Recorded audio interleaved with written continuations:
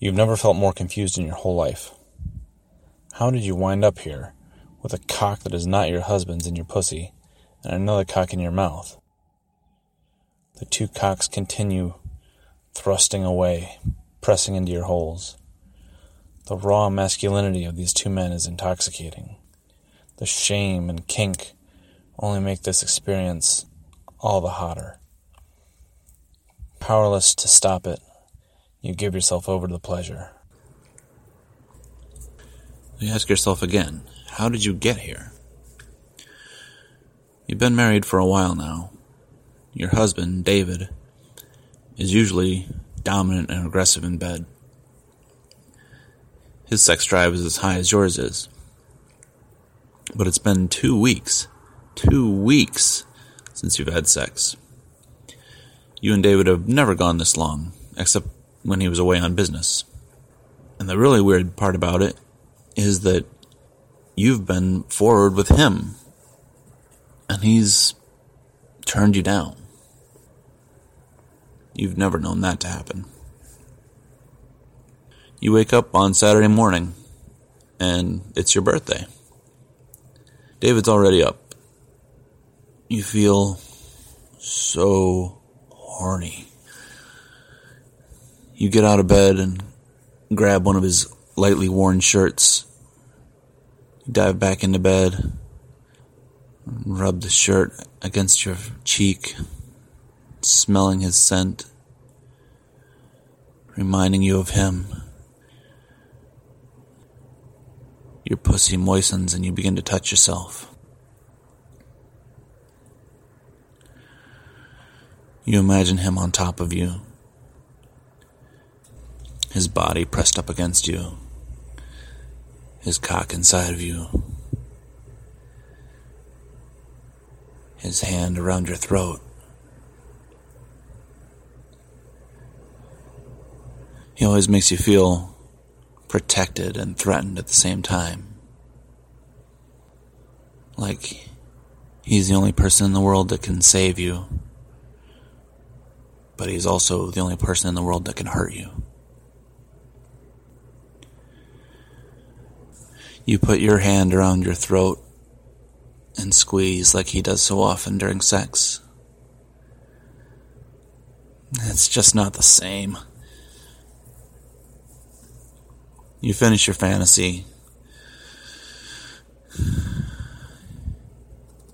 You continue to masturbate. You've always been really good at it. And you bring yourself to orgasm. But you are not satisfied. It's your birthday today, and god damn it, you're gonna get laid. You go downstairs. David already has your 2 young children up, fed and dressed, and has made you breakfast. Happy birthday, he says. While you're impressed with the effort that he's gone through, you have other concerns on your mind. I hope you have something special planned for tonight. Of course, we're having dinner with my family. That's not what you were talking about. You look over to see that the kids are out of earshot, and then you give up on subtlety. You lean close to him and whisper, I want you to fuck me. David has a coy smile. He nods his head. Yes, of course, anything you want on your birthday, honey. There's something suspicious about what he's saying. How he's acting. It makes you wonder if you're even going to get any. Later, David drives you to a special spa day. You enjoy yourself and relax at the spa, but you're feeling so horny you want to touch yourself in the jacuzzi and while you're getting a massage. But you don't. Much. Later, David picks you up with the kids in tow and drives you to dinner at one of your favorite restaurants. His parents are already there, and his sister Christine. His twin brother Jonathan is running late as usual. David's parents are nice, but very religious. They're always trying to get you to accept Jesus into your heart. They're really good with your young daughter and baby son.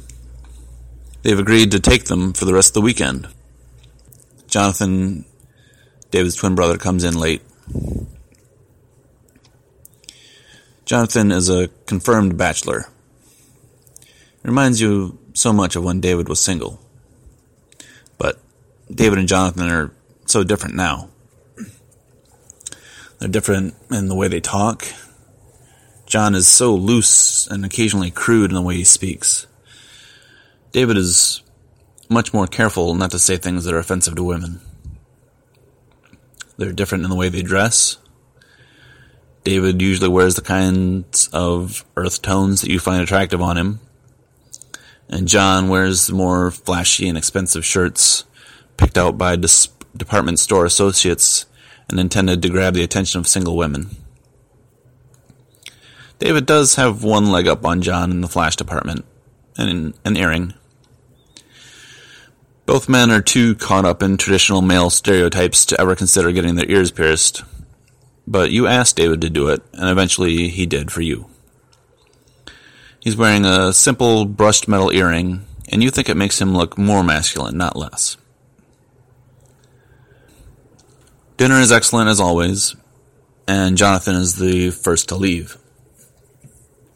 As he excuses himself, you realize you spent most of dinner comparing him to your husband. You're quite pleased with how you've molded David into the kind of pro-feminist gentleman that John is not. Still, there's a pang of longing for the days when David was wild and untamed. David says he'll walk John out, as he has something he wants to discuss with him. When David returns, he looks slightly disheveled and is out of breath. As the dinner continues and you continue to talk with his family, you also notice he's being so much more attentive than usual. He's just hanging on your every word. You take that as a good sign. Dinner's over, and the kids are safely in the hands of their grandparents. You and David drive home. The anticipation in you is starting to grow. You know that your long-awaited birthday sex is only a few minutes away. As David is driving, you put your hand in his lap, reaching for his cock.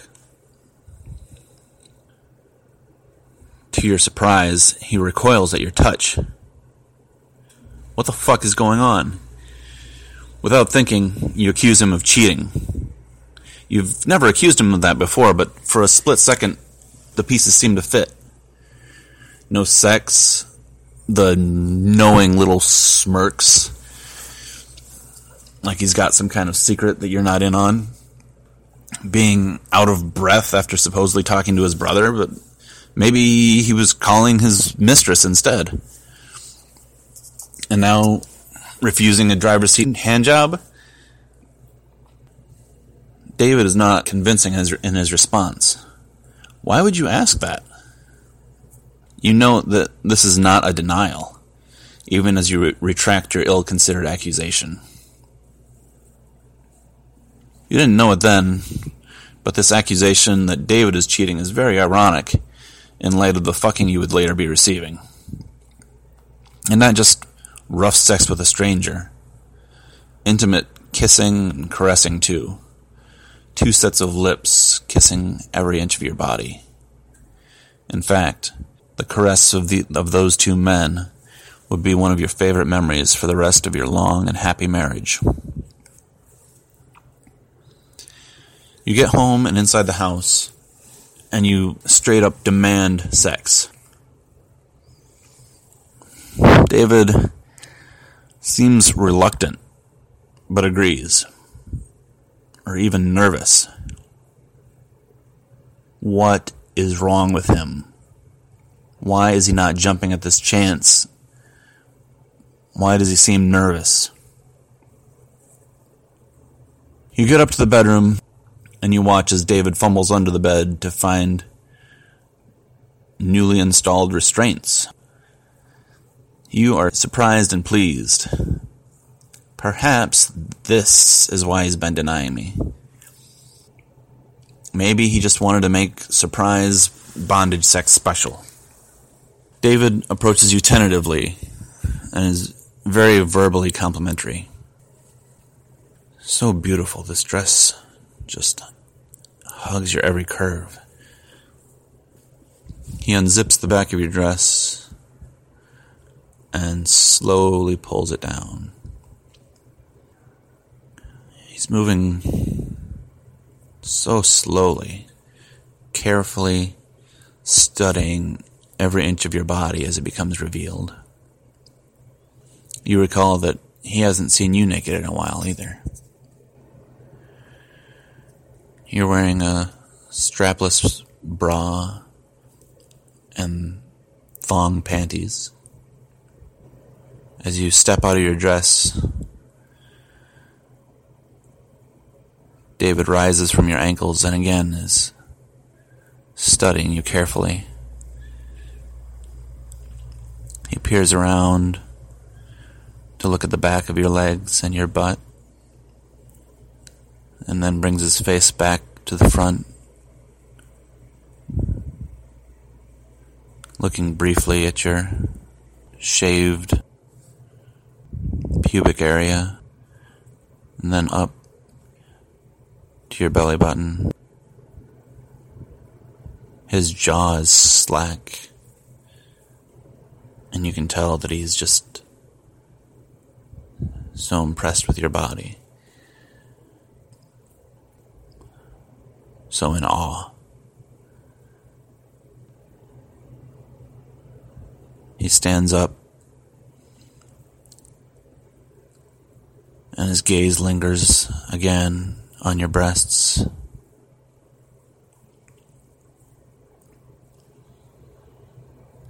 He's being so courteous. He takes your face in his hands and tentatively brings his lips to yours. The kisses are at first gentle, but quickly escalate to a full-blown make-out session. His tongue is so hungry for you. His lips sucking on your lips.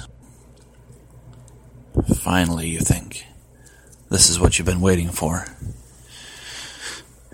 As he presses your body against himself, you can feel his rock-hard erection as his mouth greedily devours your mouth. He seems to be satisfied just standing here making out with you. And so you gently pull the two of you towards the bed. Taking the hint, he lays you down on the bed and cuffs your wrists